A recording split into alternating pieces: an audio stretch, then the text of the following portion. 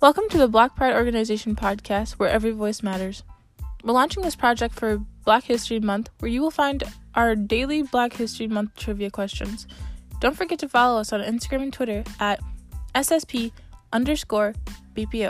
Plus, check out our new Facebook page. Just search SSP Black Pride Organization and give us a follow.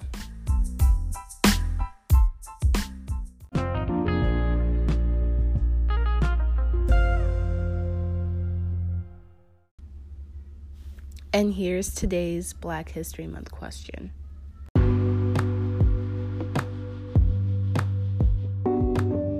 She was known for her powerful vocals and nimble fingers, and served as the inspiration to legends such as Chuck Berry and Elvis Presley for her guitar playing in particular.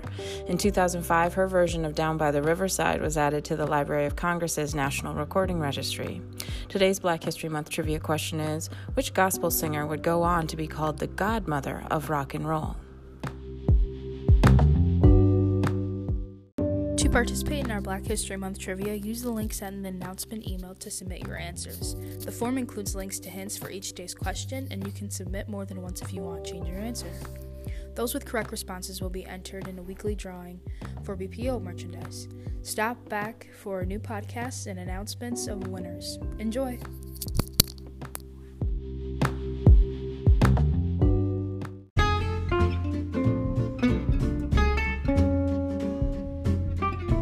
Hey, Aisha, did you hear about the winners of last week's Black History Month trivia? No, Lori, I didn't. Who won? We had several people find the correct answers to last week's questions. The drawing winners were 6th graders Caitlin Ebert and Serenity Bang, 10th graders Layla Stenton and Amber Feig, and 12th grader Lucy Pokinghorn. That's cool. Do you remember what last week's questions were? Yeah! On Monday, we asked, what campaign did Michelle Obama launch in April of 2011? Oh yeah, I thought it was something to do with health or food, but the answer was joining forces, right? Right. She and Jill Biden started it together. Tuesday's question was, what is the title of Big Mama Thornton's 1965 song made famous by Janis Joplin in 1968? Yep, the answer's Ball and Chain. Correct! Wednesday's question was, who is the all-time most Grammy-nominated artist that produced It's My Party and the Thriller album? Easy! Quincy Jones. I remember that Thursday's question was, in what month and year was the NAACP established?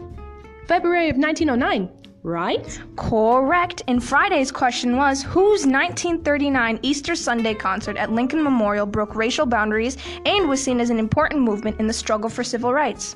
That answer is Marian Anderson. And Friday's podcast even included a small clip from the actual performance in 1939. So cool! We also want to thank Miss Schultz and Miss Cornell for answering every one of last week's questions. We'll stop by with some prizes so you can hand them out to your students too.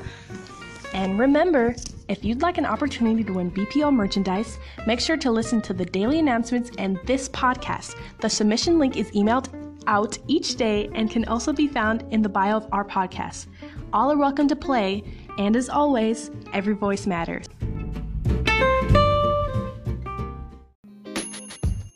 The Black Pride Organization mission is to address racial issues, stereotypes, and biases by increasing African American visibility in leadership roles, supporting African American students in education, and providing a space for all to have a voice.